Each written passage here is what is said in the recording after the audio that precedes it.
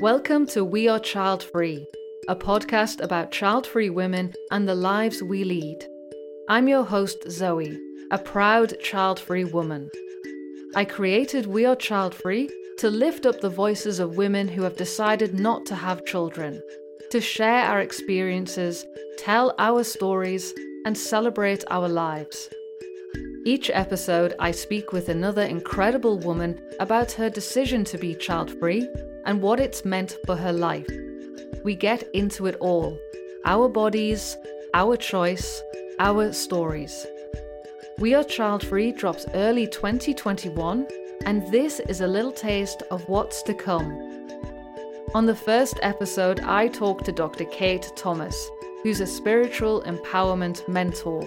I'm just a real advocate for women realising that they are more valuable than just producing children. And I think it's really sad that we still have to say that, but it is such a pernicious belief, that you're not valuable if you're not producing. And especially if you're not producing children, there's this belief that you have to produce something else. No, you just live, just fucking getting up every day, getting dressed, eating food and existing is enough. That is enough. And if you manage to do something that brings somebody else joy, then that's even better. But God, you don't need to earn your keep on this planet, I also chat with Vicky, who's travelled to 45 countries teaching English, sponsoring kids, and soaking up inspiration for her vibrant feminist art.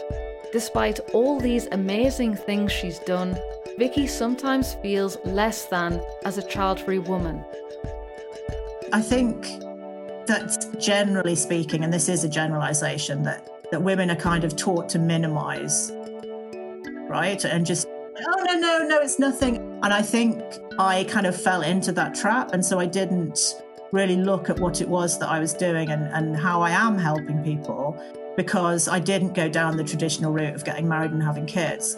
And it's almost like that is celebrated more, and that is more of an achievement than doing anything else, right? So I think in my own head, I minimized what I was doing and didn't see it as that important because I hadn't gone down that traditional route. And I meet Ruby, who was born to immigrant parents in Austria and describes herself as the most uncommon Indian that you will ever encounter. At just 22 years old, Ruby already knows what she wants and refuses to apologize for it.